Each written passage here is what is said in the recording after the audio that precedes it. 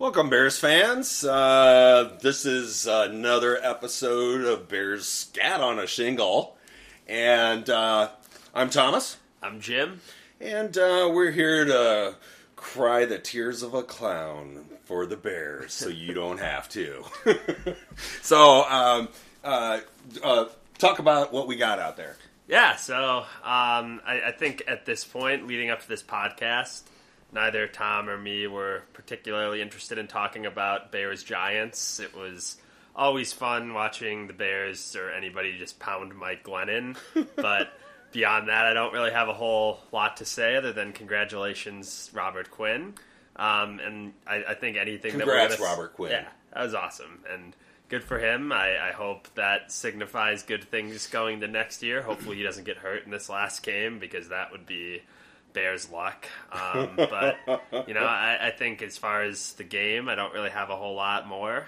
I think at this point we've probably said everything that there is to say about Matt Nagy and Ryan Pace's job status. We've probably said all there is to say more than once. And, you know, hopefully we're going to get to next Monday and we're going to have some clarity and it'll be an end to all the nonsense and all the anonymous leaks and all of the denials and all of the weirdness that seems to happen every time the Bears make a coaching change. But we thought we'd do something a little bit fun today and maybe take a bit of a stroll down memory lane and talk about Ryan Pace's tenure. And Tom and I each said that we were going to independently come up with our own lists of our biggest Ryan Pace failures as general manager. So we didn't really do a whole lot of discussion. We kind of each took it our own way, and I think we went in a bit of different directions. But we both did come up with some lists about what we think were Ryan Pace's biggest blunders as Bears general manager over the last 7 years. Now, we both could have written a tome, a locked volume, one of those books you see on a shelf in a medieval library. Yeah, we were spoiled for choice, for sure. I mean, in fairness, Ryan Pace, we know he's made some good moves as well, and we know that every general manager, no matter how successful, is going to have some bad draft picks and some bad free agent signings. But with Ryan Pace, the body of work, I think, is tilted strongly to the negative side of the scale. So let's get into it. Do you want to kick it off? Sure. So I guess I'll start by saying that I actually liked the Ryan Pace signing when it originally happened. I did think he was a young, up-and-coming executive. He certainly had a very decent pedigree coming from a Saints team that had consistently been good. The one thing that did worry me was that the only quarterback that it seemed that he had a real hand in bringing to the team was Aaron Brooks, who was only semi-successful as a quarterback. And that was really the extent of his work with that position. So what I did was I wanted to look a little bit at each position, and I didn't go into all of them. I just did a couple of them to kind of get a feel of what he is seeing and bring that to the forefront. So the first one I called bungling the Bears quarterback position over and over. Before we started the cast today, we were talking about some of the different players, and so here's my little list that I put together. Before we go into this, by the way, while we're on the subject of quarterbacks, do you remember what Ryan Pace's philosophy was? Well, at least what he said his philosophy was when the Bears hired him. He said his philosophy was to draft a quarterback every single year. Oh, yes. That's right. With that in mind, let's go into this list and see. How did that work out? Let's go through this. So he started off with Jay Cutler, right? And we got rid of Jay's time in Chicago was, I believe, was on a short schedule no matter who they brought in, simply because of how volatile his relationship was with Bears fans, Bears media, Bears everything, the city of Chicago. So we kind of knew that. But one of the people that I thought was interesting was behind Cutler was Jimmy Clausen. So, I mean, just about as awful as it gets, right? Now, the reason I have him on the list is because he chose to keep him for another year. The next year, and it was just like, okay, what was he seeing there that he even thought that Clausen was a good backup? Because he wasn't, right? Then we moved into Brian Hoyer, Matt Barkley, those two, along with kind of semi-Jay Cutler was sort of there. Yeah, so you had Cutler for the 2 years, right? Right. Yeah. And then we moved forward to the Mike Glennon era, right? so when Mike Glennon came up, I immediately went. I immediately went to, because I wanted to find out lots about Glennon, and what I found out lots about was there wasn't a lot to know about him. He had barely played in the league since he had been in, and actually, when he had played, he had been terrible. Yep. So that was kind of confusing, but I thought, okay, he does have a lot of size. I think he had been part of Dungy's crew when he was with the Bucks, and so maybe it was one of those things where he had been he was kind of a rough-hewn gem that needed a little bit of shining, and maybe he could be a player, right? So we look at Glennon, and of course Mitchell Trubisky, right? Now I actually give a little bit of credence and pass to Pace on Trubisky because what some people out there don't know is that Trubisky was at the top of most boards. No, Watson and Mahomes were not. Mahomes in many mock drafts wasn't even in the top 10 actually. And there was a lot of teams out there that could have taken Watson or Mahomes. So it wasn't just the Bears. Now, at the same time, I definitely was a big fan of Watson. I just looked at his numbers and I salivated because it was like the guy had so much experience. And one of the things that is known is that you don't take a guy who has only 1 year starting, right? That's a staple in when you're scouting quarterbacks. But I thought he did play well in his 1 year, and maybe this could be a guy they could turn around. That's ignoring the fact, of course, that they traded up to get him. That was, just pure idiocy. So, along the lines, they brought in Chase Daniels, right? So, you're seeing this pattern of mostly guys that have never been heard of, and the ones that have been heard of have been mostly bad. So it's Pace doing this formula of, well, the guy wasn't in the right situation, he wasn't with the right team, he didn't get the right opportunity, and or he didn't get enough play. That's mostly these guys that he has on his teams, right? But the one that to me stings worse than all of those is Foles. Now, the automatic pick, I think, to most is Glennon, just because he sucked so bad, right? But the simple fact of the matter is that we didn't know, nor did anybody else have an idea of what level of suckiness he was actually at. He was still kind of a semi-draft pick because we didn't have a lot of body of work to judge. Foles, we knew all about. Foles has only been good, Bears fans, take heed. He has only been good for those 6 games that he won the Super Bowl in. And let's rephrase there. That the Eagles won, not Nick Foles. That Eagles team was outstanding. That's why they won the Super Bowl, not because of Nick Foles. And the thing is that ever since then, he had 2 opportunities before the Bears to be the guy. He was at the Rams and he was at the Jaguars. Both of those teams gave him big bucks, and he was a total failure at both of them. So the part that is the stinger is that you have this specially built coaching crew that was comprised of a Nick Foles fan club. And they go and they not only take on the worst contract in the NFL, which was a total laughingstock when it was given to him, by the way, but they also gave up a 4th-round pick. So they gave up a huge amount of resources for him and knew he was terrible based on his history and still went ahead and thought it was a good idea.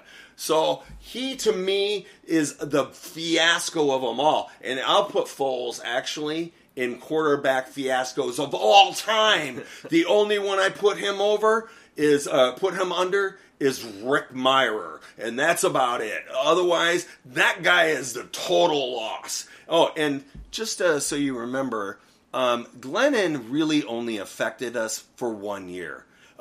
Because of the way they structured his deal, all his money came up front. Foles' numbers affect us 3 years. We're still eating his shit next year. So, just in case you think that we're done with him, we're not. He sucks us right back in. Yeah, I mean, even if Foles isn't on the team next year, his salary cap is $14 million, right? So, yeah. You don't know what the roster is going to look like. Hopefully somebody else is building it. Ryan Pace. So, one more thing. So, the Red Rocket, right? Andy Dalton. Andy Dalton is neither here nor there. I really don't think about him. I think the only thing I think about him was I knew that he was going to be available last year because the Bengals last year weren't going to pay him $17 million.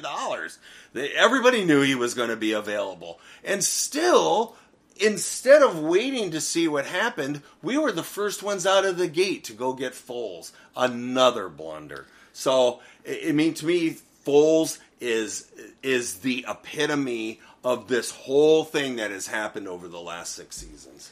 Yeah, and I mean, a common theme with Ryan Pace that I think applies to Nick Foles, too, is Ryan Pace just seems like he doesn't have an ability to read what the rest of the NFL thinks of a player, right? Like, was anybody else trading Jacksonville a 4th-round pick for Nick Foles? Absolutely not. Not with that contract, right? I mean, Nick Foles, say what you want about him, he's obviously not a very good, starting quarterback. You can debate whether or not he's a functional backup, but his contract is terrible. Terrible. I mean, this year I think he was not as big of a cap hit as I thought, but I think it was still about $7 or $8 million. Like, I thought it was bigger than that. I thought so too, but maybe, I don't know. I'd have to double check. But even if it is only 7 or 8, think about what the Bears could have done with $7 or $8 more million this year, right? Like, if you think about how it was bad huge.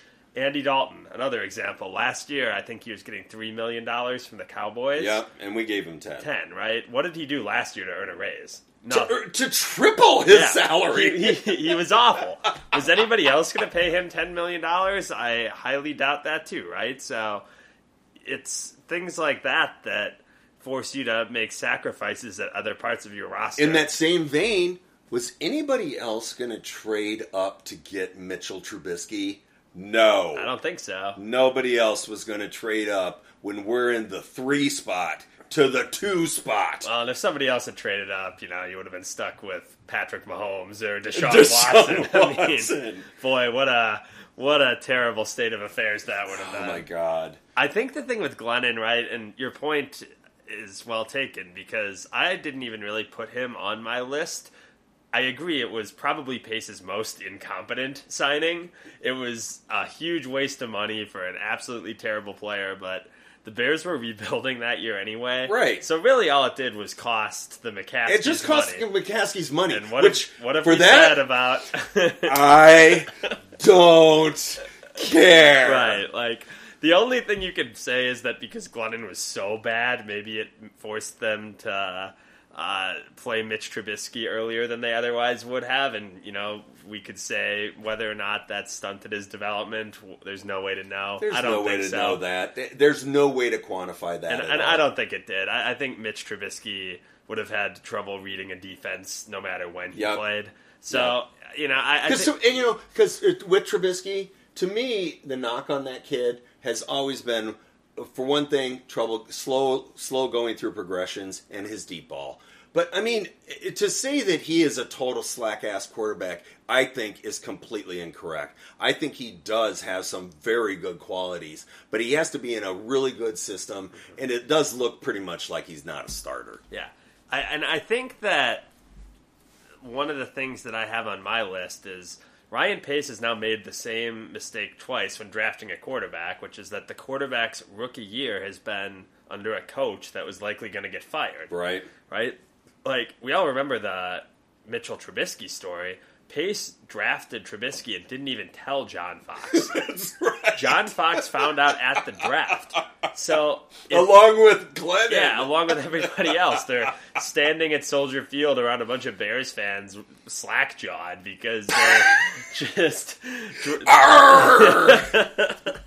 So, like, that's just a terrible setup from the beginning, right? Like, you have a quarterback in what is probably the most important developmental year, his rookie year, being developed by a coach that knows in all likelihood after week 4 or 5 that they're not going to be there. Right. Does that seem like a good situation? And then he repeated it this time around with Fields by keeping Nagy one more year. Now, the reason that he probably kept Nagy last year is because the Bears weren't going to let Ryan Pace hire a third coach. Right. So there was some self-preservation involved in that decision too. Yeah, but same and mistake. they wanted to definitely present a buddy team, go team approach. Yeah, exactly. Like this last gasp effort to save everybody's jobs, right? But, we don't know if that was detrimental to Trubisky. Hopefully it won't be detrimental for Fields, but just a bad setup. It's not how a good organization operates. Another thing that I had kind of forgotten about, do you remember the Bears and Ryan Pace in 2016 had a chance to draft Dak Prescott? Yes. So I liked, actually, and this is not BS, fellas, I loved Dak Prescott coming out of Mississippi. Yeah, 4-year starter. I when I saw him, I was like, wow, this guy would be a great pickup, like 4th, 5th round, and that's where he went, right? And remember what Ryan Pace's philosophy is Mississippi was. State. Yeah, Mississippi State. Yeah, and that's where he went, is in the 5th round, right? 4th round. Was he a 4th round? Yeah, because the Bears had 3 picks in the 4th round. Oh God, that's right. So Prescott went the triple 4 year. Yeah, Prescott went towards the end of the 4th round. The Bears had 3 picks in the 4th round before Prescott went, and the Bears took Deion Bush, Nick Kwiatkowski, and DeAndre Hall. Right? DeAndre Hall from Miami. A couple of nice players, but not really anything to get excited about. And then a guy that's out of the league, and now Dak Prescott's doing what he's doing for the Cowboys, right? So, yeah. And I wasn't going to put that on the list because a lot of general managers pass, but Ryan Pace, my philosophy is I'm going to draft a quarterback every single year. Right. Well, that was a good opportunity in your second draft to take a flyer on a proven good player in the SEC, and you took DeAndre Hall from where is he? Iowa State, I think. I don't know. No, but was Hall from Northern? He was from Northern Iowa. Who cares? But who gives a shit? It's gone. Yeah, that's right. Right. Well, and then he did it again because obviously Trubisky wasn't working out. Nick Foles stinks. So what do? They have the chance to draft Jalen Hurts in the 2nd round, but instead they use the pick on a tight end. So I mean, now the call is still out on Jalen Hurts as to how good he is, but tell you what, he's good enough that team is winning. He's going to be playing in the playoffs, and he's going to be playing in the playoffs. So again, he could have had him as a 2nd rounder. Yep. So, the philosophy of drafting a quarterback every year, he's drafted 2 quarterbacks. One was a abject failure. Jerry's still out on Fields, but I agree. I mean, that's going to be what ultimately he's going to be remembered for here is the Trubisky pick. Yeah. And we'll see how Fields turns out. Rightfully so. Yeah. Rightfully so. And I remember when that happened, the entire Bears universe just was like, wait a second, we actually traded up for this? why did we trade up for this? You know, I mean, that was the biggest part of the blunder. It was like, are you really naive? You know, yeah. Don't be so gullible, McFly. Was San Francisco going to take him? I don't think so. No, but they had no interest in taking him. Yeah, so you bring up San Francisco. And that was another one. I did a whole write-up on the benefits of us taking Jimmy Garoppolo, which, you know, who knows how he would have played with us. But the simple fact of the matter is that he had some really solid pluses. And we could have just gone and got him, and they got him for a second-round pick. Mm-hmm. You know, that means Trubisky and Fields are probably not part of our history, and that's a lot of draft picks back our way, you know. And hey, he was good enough this year to hold off Trey Lance, so you know he's still got something. Yeah, I mean, I'm not a Jimmy G fan. He's certainly better than Mitch Trubisky. But, yeah. And he's, you know, gone to a Super Bowl. He's going to be in the playoffs again this year. So I mean, yeah, we're not sitting here talking about him like he's a top 5 guy, but in the situation we were in at the time, he would have been a welcome sight. Yeah. So you would have rather had him than Matt Barkley. You know. So okay. So go to your list. So we've already touched on a couple of the things that I had written down. I think one of Pace's biggest failures is just how he's bungled the Allen Robinson situation. Agreed. Think that is going to be one of the great mysteries of his tenure here, because Robinson came in and for the first 3 years of his contract did everything right. He produced. He was a really great representative for the franchise. He was catching a lot of passes and making plays despite terrible quarterback play for the most part. And then starting last year, there were just rumblings that the Bears and him couldn't agree on a contract, and nobody could really understand why, because the Bears have waited forever to have a franchise wide receiver of that caliber that's actually a good representative for your organization, right? Like, they had Brandon Marshall, but we all remember how that played out off the field, right? So Robinson seemed like a great fit. He's young enough that you felt like he could have been a building block for this team going forward if you just worked out a contract with him.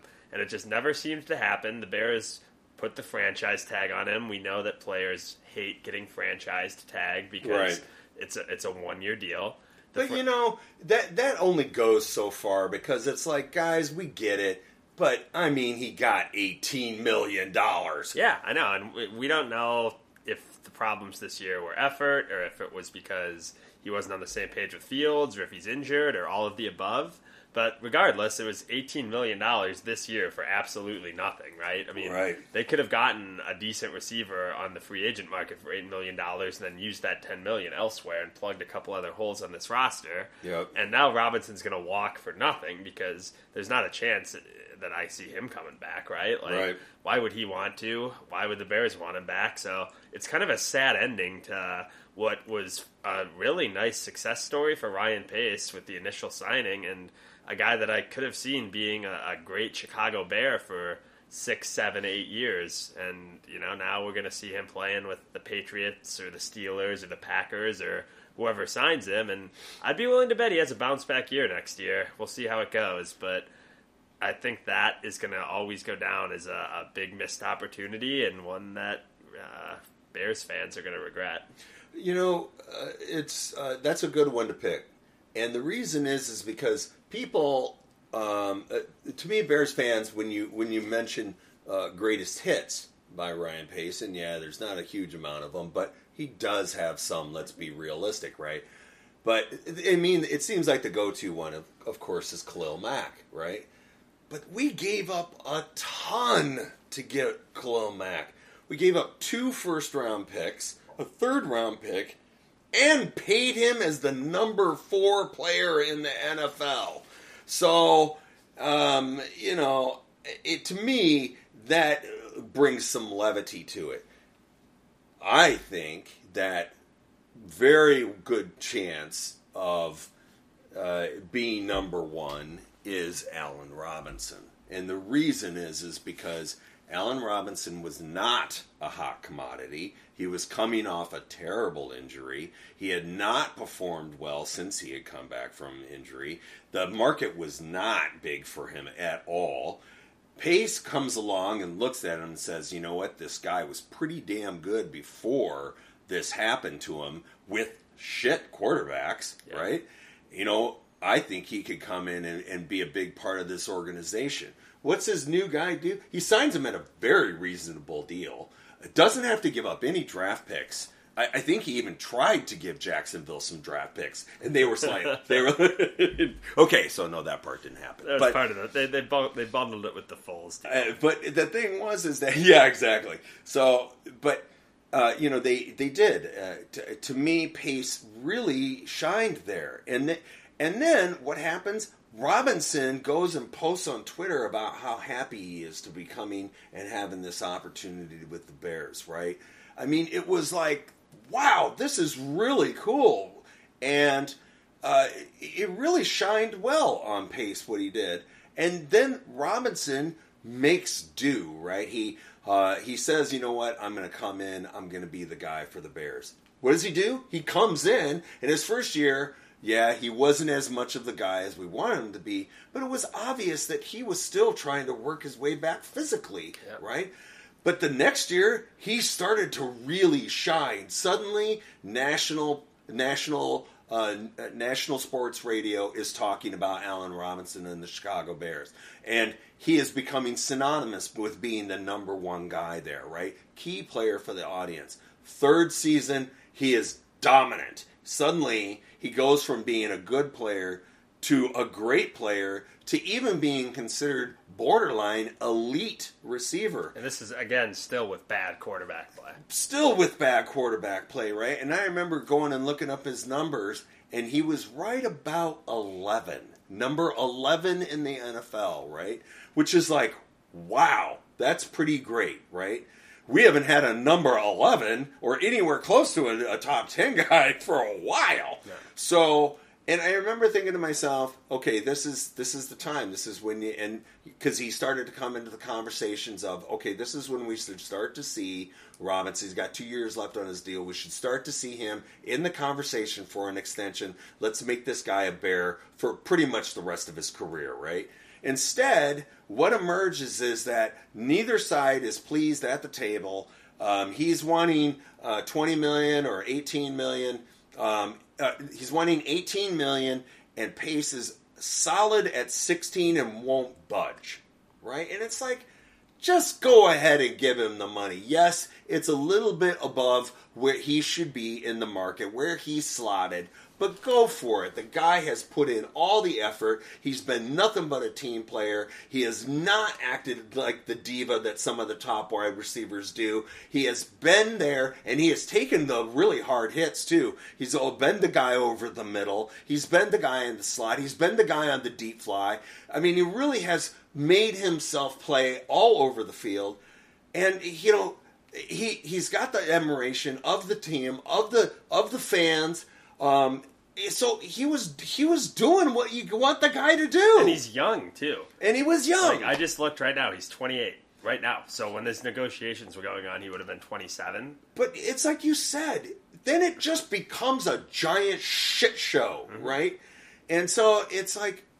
Yeah, this year's been a complete nothing. Yeah. For $18 million. Regardless of who's to blame, this year has been zero return on investment from Allen Robinson. And it's like you said, all of it is just going to end in a bitter pill, right? You know, he's going to leave the team. Pace now his shiny coin is now a dirty quarter on this. You know, I mean, he destroyed his own idea. Which is just like, how do you do that? How do you come up with a great idea, have it come to fruition, and then kill it? Over $2 million? Yeah. When you've got money lying around for guys like Jimmy Graham. Like, and the thing is that we needed him. terribly this year. Yeah. They're going to need him again because they've got nothing at wide receiver going into next year. Yeah. Talk all you want about Darnell Mooney. He's fine. But that's all he is. It's fine. He's fine. He's a nice player. Yeah, he is. And then behind him, there's nothing. So you're going to have to go out and invest money in the free agent market anyway, while letting a proven commodity at that position walk out the door. And I mean, wow, behind him, really, there is nothing. Nothing. I mean, it's amazing how bad that position is, right? So, it is. What are they going to do? What are they going to be able to do that's different than this year? I mean, obviously, they're going to have to draft some guys. With no draft picks. With no draft picks. They're going to have to try and go get some guys with what looks like a really good cap number. Fellas, that cap number is deceiving because we still got to deal with the defensive back situation too. That's not going anywhere. Now there, at least we have some young, promising prospects, but none of those guys have proven themselves. I mean, we got excited when Thomas Graham was on the field. So, that says something about what the secondary is at right now. Mm-hmm. All right, so we've touched on quarterback and wide receiver. I know you want to talk about tight ends, and I have a tight end written down as well. So. Okay. So for one thing, I did go look it up. Full salary this year was the hilarious $6,666,666. But his cap hit, boom, $14 million. Tough actin' Chinactin. Oh, so it is 14. Okay. Yeah. I must have read wrong. I mean, so, that's the thing is that, we paid a lot for a guy that, how much did he play? So total? He played, 5 games last year, and then him and Nagy got in a fight, and now Nagy hates him and won't play him. I mean, so it was a miserable amount, and he got paid a lot. Yeah. Right? It was like a $40 million contract now. Like, in fairness, the Bears didn't... $40 million guaranteed, I think. Bears didn't give him that contract, but the Bears traded for that contract. They traded? So. No, it was even worse. The contract was even worse than that. When he was in Jacksonville, they owed him $66 million. But somehow, and I think that actually Ted Phillips might have shined here, somehow they were able to finagle it between Pace and Nagy, and I think Phillips might have had his hand in there to bring that number down. That's not Phillips. I can't remember the name of the cap guy, but I don't think... I'm not giving Ted Phillips credit on this podcast. Cliff Stein. Cliff Stein. Yeah, right. That's the guy that manages the cap. Cliff Stein. You're right. Well, and people always blame him, and I'm like, he can only give advice. No, that guy's awesome. Yeah, he can just. He was a shining star for the Bears for a long time. Yeah, it's like everybody has the friend that's like, this is why this is a bad idea, and then everyone else is like, it's fine, right? Like Cliff Stein is saying, Ryan, this is how this will impact the cap, and then Ryan Pace has decision making power. Okay, so. This is the part about tight ends. So, wishing tight ends who don't have a history as receiving tight ends would suddenly be great as receiving tight ends. Yeah. So, does that sound familiar to anybody? I think it does. One of the things also, he did get rid of Martellus Bennett, who was arguably the best tight end the Bears have had in the modern era. His numbers. The year before Pace was there, 2014, 90 catches. That's what he had. Mm-hmm. And then, and I did give him a small asterisk for Zach Miller. Now Zach Miller, mostly we didn't get him the time he was with Chicago because he kept getting hurt. Yeah. And that was finally his undoing. But he was certainly well-liked by the players. He was well-liked by management. He was well-liked by the fans. And so he gets a small asterisk. But this is a list of of some of the tight ends that he did have a direct hand in bringing in. Rob Hausler, Daniel Brown, Michael Pruitt, Logan Paulson. Then, after all of those guys, We decided to go spend the big dollars. I forgot about Logan Paulson. He had one play in the Super Bowl, so he's got to be a great tight end. Trey Burton. Oh, well, not to be outdone by him, Deion Sims. Oh, wait, not to be outdone by him, Demetrius Harris. Oh, wait, not to be outdone by them, Jimmy Clausen. So there you have it. Oh, by the way, that all of those guys, millions upon millions upon millions. So, this was fortunately, we didn't waste a huge amount of draft picks other than, of course, Adam Shaheen. So, what do you got to say? I had forgotten about Logan Paulson. He's like a great trivia question. I think the year he was on the team, I think it was like 2016. Yep. And I think he was like the only player to play in all 16 games that year. it was something like that.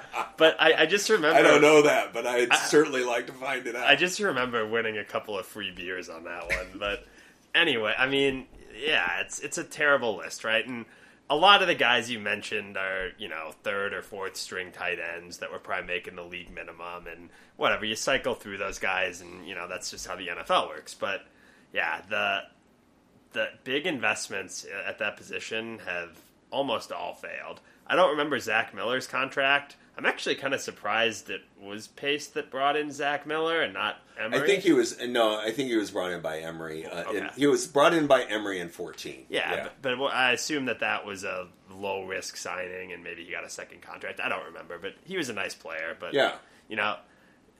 It all starts with the Shaheen pick, right? I mean, Yeah. That was the 2016 draft? 2016 draft. Yeah, right. so you go out From Ashland College. Yeah, and of course, when they picked him in the second round, which, by the way, was a high second round pick, too, immediately, every single guy sitting at the table, who? Well, oh, yeah, it's this kid from Kathmandu. And you remember who else was on the board? He played at a school of 1,400 people. Yeah, and that was with George Kittle on the board, right? George Kittle. George Kittle went later in the draft. Like, granted, he went in the fifth lot round. later in the draft, right? In the fifth. How nice would he look, right? Yeah. And I went back when I was doing research. Not for that this Iowa podcast. makes great tight ends or anything. Nah, it's not known for the position at all. I went back and I looked, and I think Kittle's first year in the league, I think he had about 600 yards and like 50 catches or something. Which is insane. For a rookie.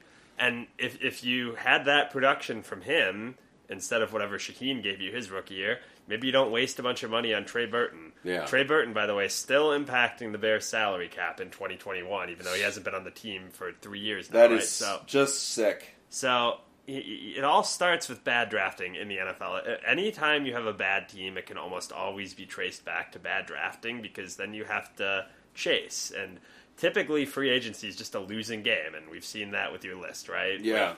Graham One of the things I was bringing up to Jim on this was, last year we could have had Austin Hooper, or we could have had Hayden Hurst. Both of those guys were available, and we passed. Instead, we go and use a draft pick on Kmet and give big money to Jimmy Graham. Yeah, so it's frustrating, and Trey Burton was obviously a terrible signing. I think he actually played all right in the 2018 regular season, but then he played okay. He had that weird injury that nobody's ever explained that kept him out of the playoff game, and then he never really did anything more for the Bears.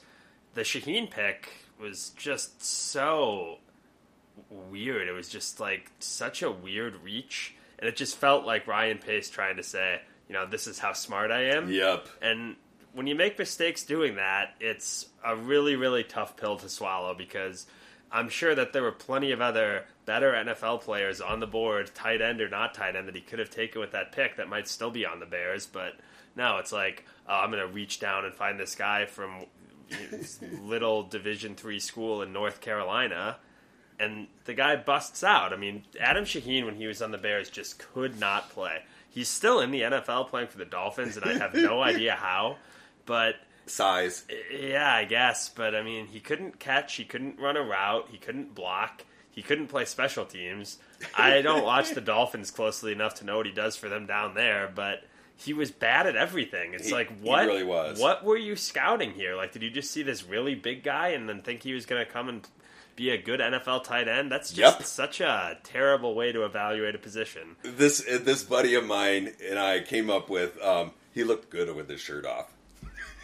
Maybe that's the question. Maybe that's the answer. I don't know. We believe that Ryan Pace sees some of these guys with their shirt off and goes, "Wow, I want that guy," because it all stems from Brandon Harden, who they had a picture that circulated right before the draft of him with his shirt off. He was just huge, right? Was Kevin White? Huge, just cut like diamonds. Yeah, boy. Was Shaheen the same draft as Trubisky? Yes. Ooh, yeah, he was. That's a rough go. Yeah, and he said, of course, it came out that they call him Baby Gronk, because he was so big, right? He's like 6'7", 265, I think. And but the thing is that. And he had caught he didn't really have hardly any receiving yards in college, but he had caught like 30 touchdowns in his time in college. Yeah. And that's what they figured, is that he would be just this unbelievable presence in the red zone.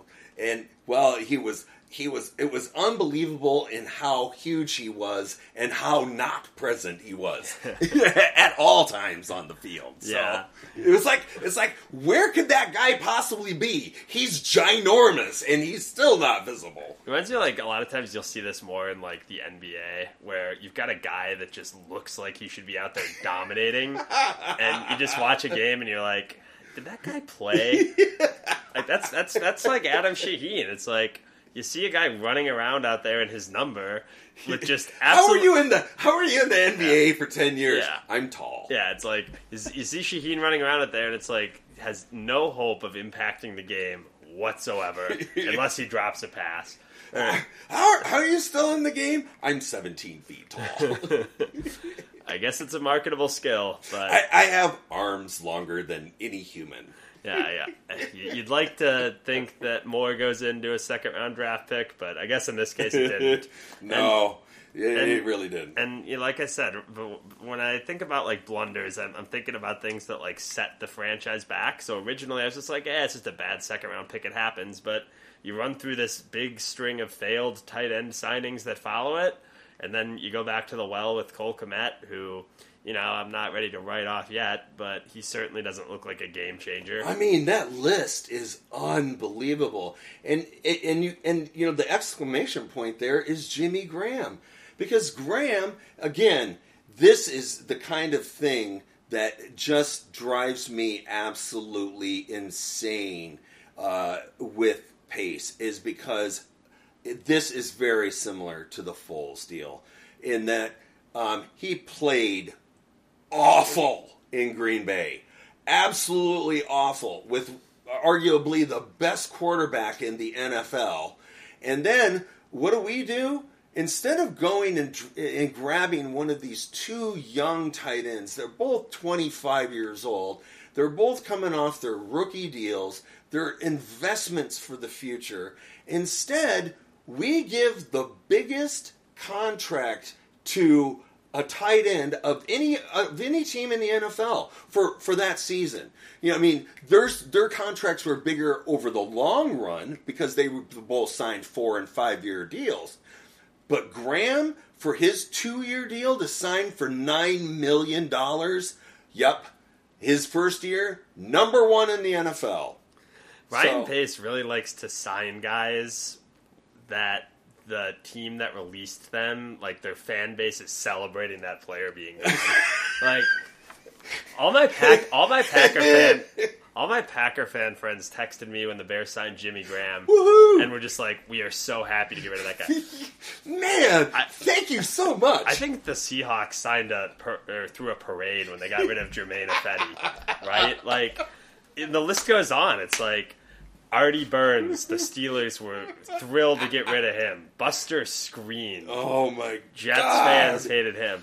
I don't know how many Jacksonville fans there are, but I'd have to imagine they were thrilled to get rid of Nick Foles, right? Like, oh man, they were doing cartwheels. Yeah, the 7 people that are drunk in the hot tub down there or whatever. Like, so it's like when and in fairness, there are those guys, and they got a draft pick to boot. Yeah, like in fairness, like you can find some value in guys like that, but once in a blue moon, right? It's like the Bears have like 8 guys on the roster right now that fit that category. Like, yeah, and see that's so that is, and to me that is a key component, right? It is a key component of the regime that he has run for the last 6 years. And I think it's like you said, right now you could go to the roster and pull 8 guys off of it, and they all fit that description. But that has been the way it has been since the get-go, right? I remember one of the guys that I have to talk about in the future, but I'm going to go ahead and bring shade on him right now, is Quentin Demps. Do you even remember Quentin Demps? Oh, yeah. Most people don't even remember him because he didn't hardly even play. But we did sign him to a big deal. Now, the interesting thing about Demps was there was minor excitement buzz going on about Quentin Demps because he had such an incredibly great career in the NFL at safety. But you know what? The part that everybody seemed to miss was that this guy had been hammered for 10 straight years in the NFL. He had been in the league leading of tacklers for 10 straight years. You know what that does to a body? And suddenly the Texans weren't that interested in signing him anymore. So, what's the missing component? The guy, and I completely forgot about this guy until just now, that their entire fan base hated him, and then he came to the Bears. Remember Vladimir Dukas? Yes. So there's I think he's actually on my list. I have one more on my list, and it's a guy that's already come up, but the Kevin White pick. Oh man, like, Kevin White. You talk about, like, he looked great with his shirt off. It's pretty rare that you get a first round pick that gives you absolutely nothing. Absolutely nothing. Like, most times, even bad first round picks will have a game or two in there where you're like, I see why they draft. Like, never with Kevin White.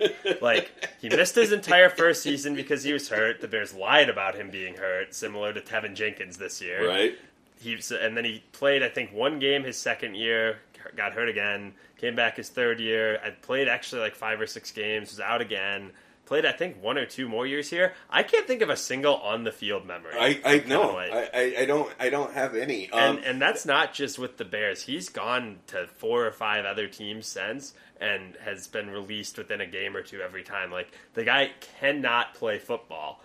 And for that being, like, and everyone, like, has to remember, that was Ryan Pace's first pick. Like, yeah. That was the reward for having to suffer through Mark Trestman, is we get Kevin White at 7 overall or 9 overall. Or I think it was 7. And just a complete bust. Just and so what does he have in common with Trubisky? Again, one-hit wonder on a mediocre team. White had, I want to say, 147 catches. I don't know whether that's right, but he had a whole ton of catches one year.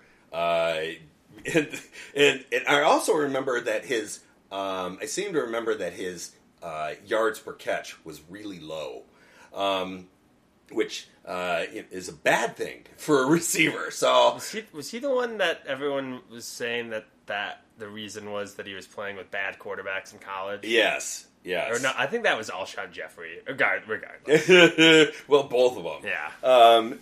Yeah. Jeffrey. Actually, I was really hoping we would draft Alshon Jeffrey before we did. That's a good pick. Because I knew he would be a little bit later. That was Emery, though, right? Or was that might have even been Angelo?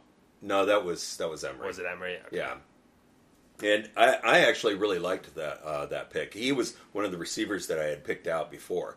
And he really did they did have a really bad quarterback situation down there when he went through it. So, but no, White had he had this spectacular senior season, but the rest of he didn't have a career. I mean, he was no one.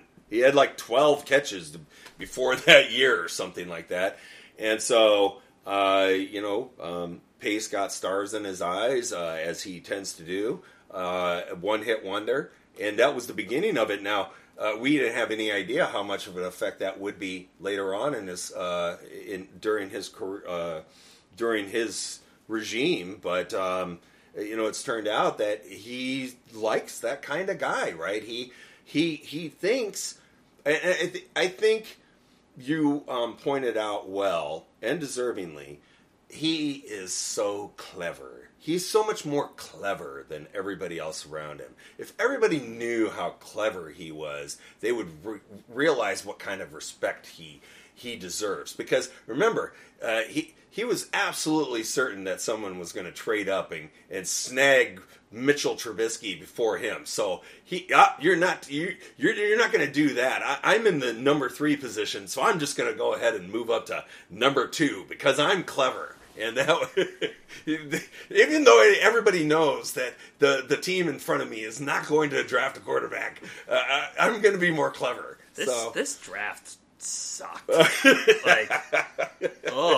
Just looking at this. Jameis Winston, Marcus Mariota, Dante Fowler, Amari Cooper, Brandon Scherf, Leonard Williams, Kevin White, Vic Beasley, Eric Flowers, Todd Gurley, Trey Waynes, Danny Shelton, Andres Pete, Devontae Parker, Melvin Gordon. This is brutal. Yeah, that was a brutal draft. Ugh. But there was still he's still like the worst pick of that entire horrible draft. I mean, almost everybody else did at least something for the team that drafted them. You'd have to think maybe had one play that anybody can remember. Yeah. But yeah, I mean, this is rough. Marcus Peters, that was a good pick, but oh man. Anyway, so maybe I should take that one off my list. Maybe Ryan Pace is getting unfairly blamed for that one. But so, Kevin White just the only reason I ding him on that one is, to me, a person at his level of responsibility should be able to recognize that it's a pretty big risk taking a guy who only had one season of good football, and actually he only had one season, period, because the rest of his football career at West Virginia was non-existent. And I'm pretty sure he transferred to Virginia from somewhere. So, but remember who the Bears took in the 3rd round of this draft? No. Hroniss Grasu. Another terrible pick. You draft an offensive lineman and everyone goes, that guy's too small and he's weak. It's like, those seem like poor traits for an offensive lineman. He's too small and he's weak. That seems like a problem. He has a cool name, though. Yeah, great name. Boy. He came from Oregon. He's got to be good. Yeah, we just drafted Kyle Long from there, so everyone else has to be good. No, so the point is that these are just they're parts of a pattern, and we should be able to see more from Pace. Now, how this all plays out, I don't know. I kind of think it's going to be more of a popularity contest than anything else. I really think that Pace is going to be back next season, and I think it's going to be directly because his working relationship with McCaskey and Phillips is likable. I think that they like him, and they don't want to change that. Do you think he's back as general manager? I do. Biggs was the one that brought up the deal about, why do you add in another guy? Or actually, it was Kreutz. Kreutz is the one who brought that up. Why do you bring in another guy in the chain? That's not gonna help anything. It's just another person. So, well, I think that if he's still around, regardless of if he's promoted or if they find something else for him to do, if he's still in the organization, that's going to limit your candidate pool. Right. If you're a young, promising executive, why would you ever take the job if the old guy is still there and being a part of the decision, or if he's there and he's your boss, right? So exactly. If that's the plan, you might as well keep him. Makes no sense to me, but the Bears... And And I'm hoping, along with the majority of Bears fans, at least seems to me, that that he will be gone. I think that the whole thing needs to collapse. Now, Lavelle loves to give me crap about this, because if I had my druthers, they would fire Phillips too. I don't care what people say about how uninvolved he is with the team. Simple fact of the matter is he's the one that hires the GM. So therefore he is involved with the team, because the GM is the one that runs the team. And so he hired he hired Pace, he hired Emery, he hired Jerry Angelo. So what happens from here is anybody's guess. I don't think it's real clear. I think the only thing that is clear is that Nagy is gone. Yeah, I mean, with Phillips, if you want to keep him around so he can manage the Arlington Heights thing, I have no problem with that, but he shouldn't have any say whatsoever in who the next general manager is, right? Like, that is, if he is truly that uninvolved, then what business does he have hiring the general manager of the team that he's not involved in? Like, right. the logic there is completely circular. So if he's not hiring the GM, I don't know who is, because at some point somebody has to hire whoever is going to be leading the football operation. Yeah.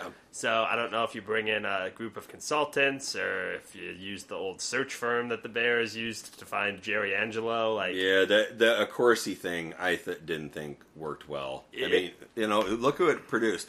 No, like I said, I do think that when we got Pace, it wasn't ridiculous at all. He was one of the top candidates out there for a GM position.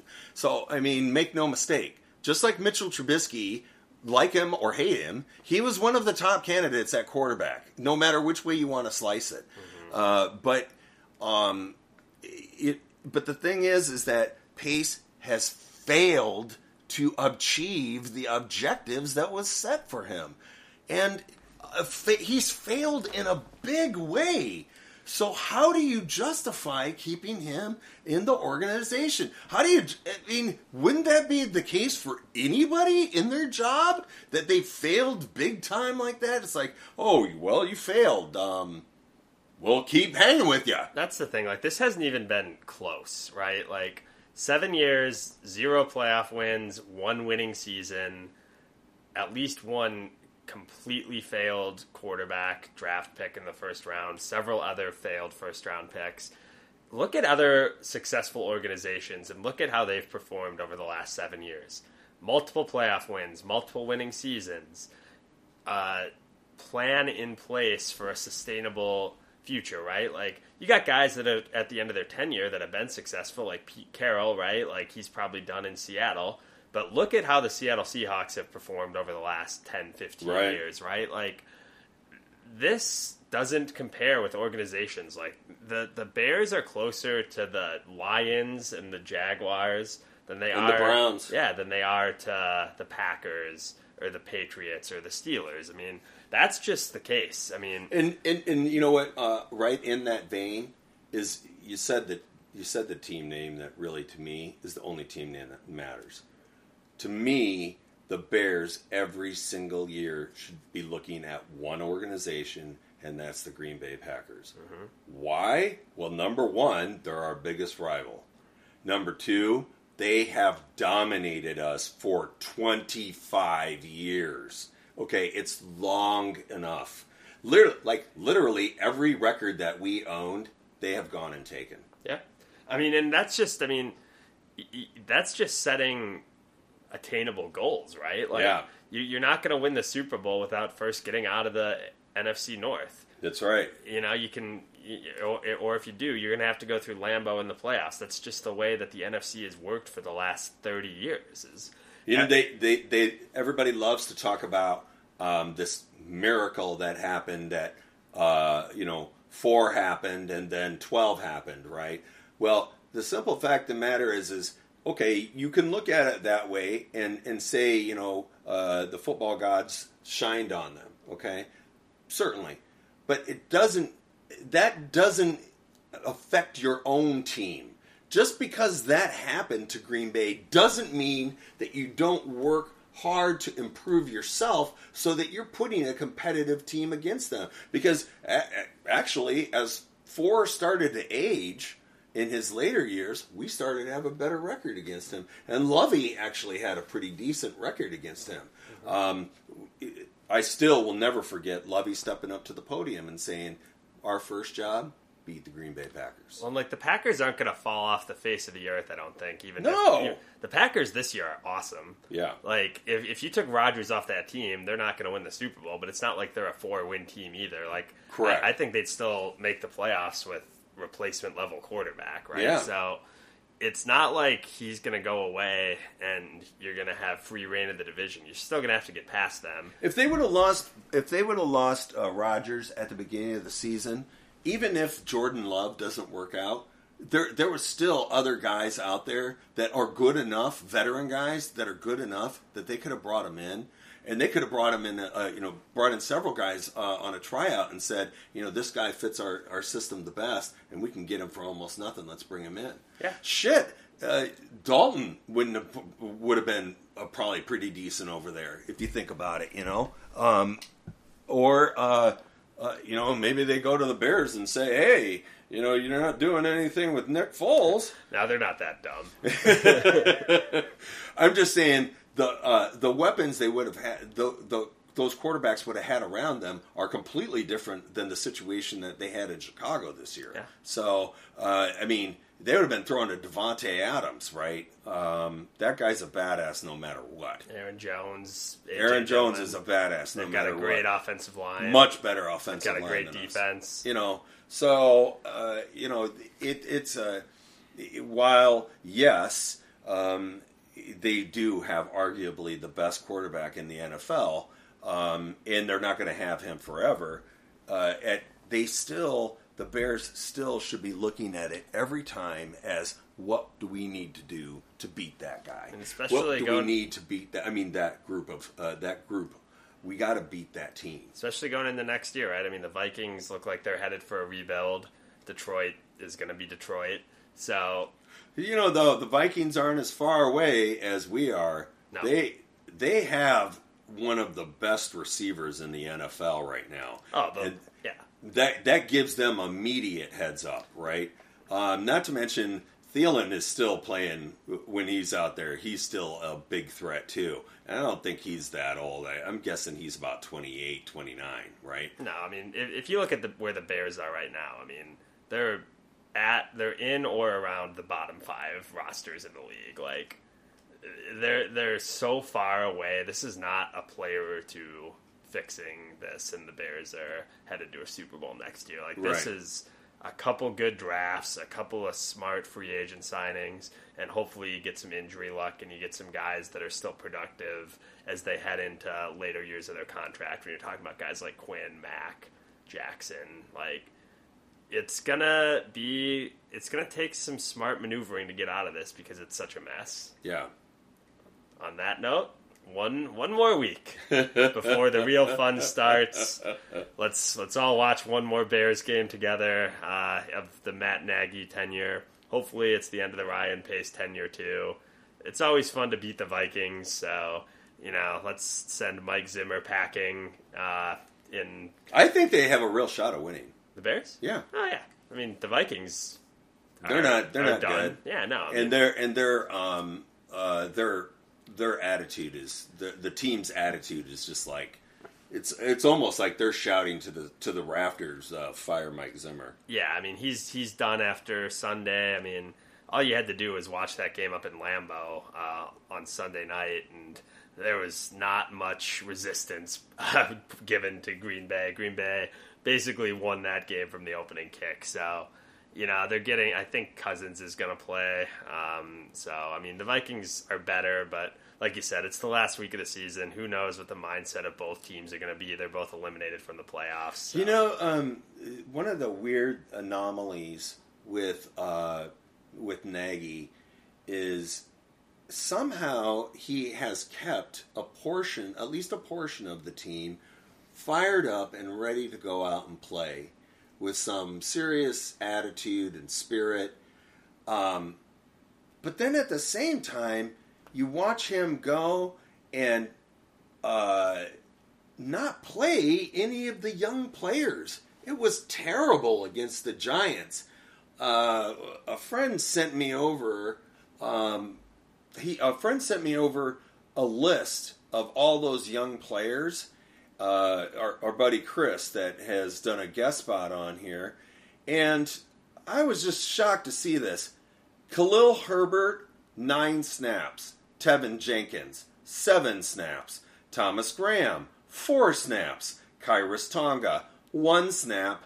Daz Newsome, 0 snaps. Why? That's, and this has, happened multiple times this year, right? These young players not getting out there. I mean, happened the week before, right? With Thomas Graham. Thomas Graham comes out, has a very solid game. He's kind of the toast of the town for a week, right? And no, he's not a great. I'm not expecting him to be a great player, but he does certainly seem like he could be a solid player, right? And crap, we need anybody that we can get in the secondary right now. That's so how do they reward him? They sit him down behind Vildor and Artie Burns. Artie Burns, yeah. I mean, it's like, who gives a shit about Artie Burns? That's the argument for firing your coach once you know you're going to fire him, right? Is because you could have installed Chris Tabor, Mike Patton, or anybody else and said, our organizational directive is that you're going to play the young guys, right? Like, we don't need the veterans out there. If the guys are hurt, that's one thing, but we want these last 5 games to be about development. Yeah. Bears didn't do that, and Matt Nagy's incentivized to win as many games as he can, so he's probably more comfortable with the veterans, so that's why they're playing, even though it is detrimental to the future of the organization. Right. But, I mean, you've got Grissom out there and at receiver and Damiere Byrd. It's like, why isn't Daz Newsome out there? I mean, he does have a lot of promise actually coming out of North Carolina. One of his skills too is he's supposed to be a good punt returner too, but instead he played almost 0 this entire year. Why? Who did he have playing in front of him, Anybody with any upside should be out there this week. I mean, they should be playing a full game, get them some reps, let them get some film on tape, let them get some coaching starting next year with the new staff.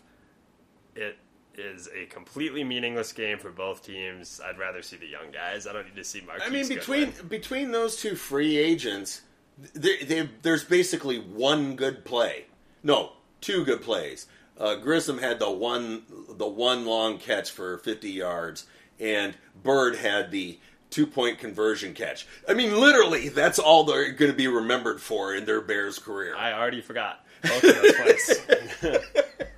plays. Exactly. So, anyway, I'm actually going to go to the game, and you're going to check it out with your family. I do hope to just see, let the young guys just go out there and play the best ball they can. That's all. That's all I want to see. And hopefully we get one more Matt Nagy completely frazzled 4th down attempt that has absolutely no chance of working. Does he have one of those every single game? Most games, it feels most like. games. So, anyway, thanks very much for joining us. I'm Thomas. I'm Jim. We'll talk to you next week once the exciting part starts. Thanks a lot, fellas. Thanks for listening.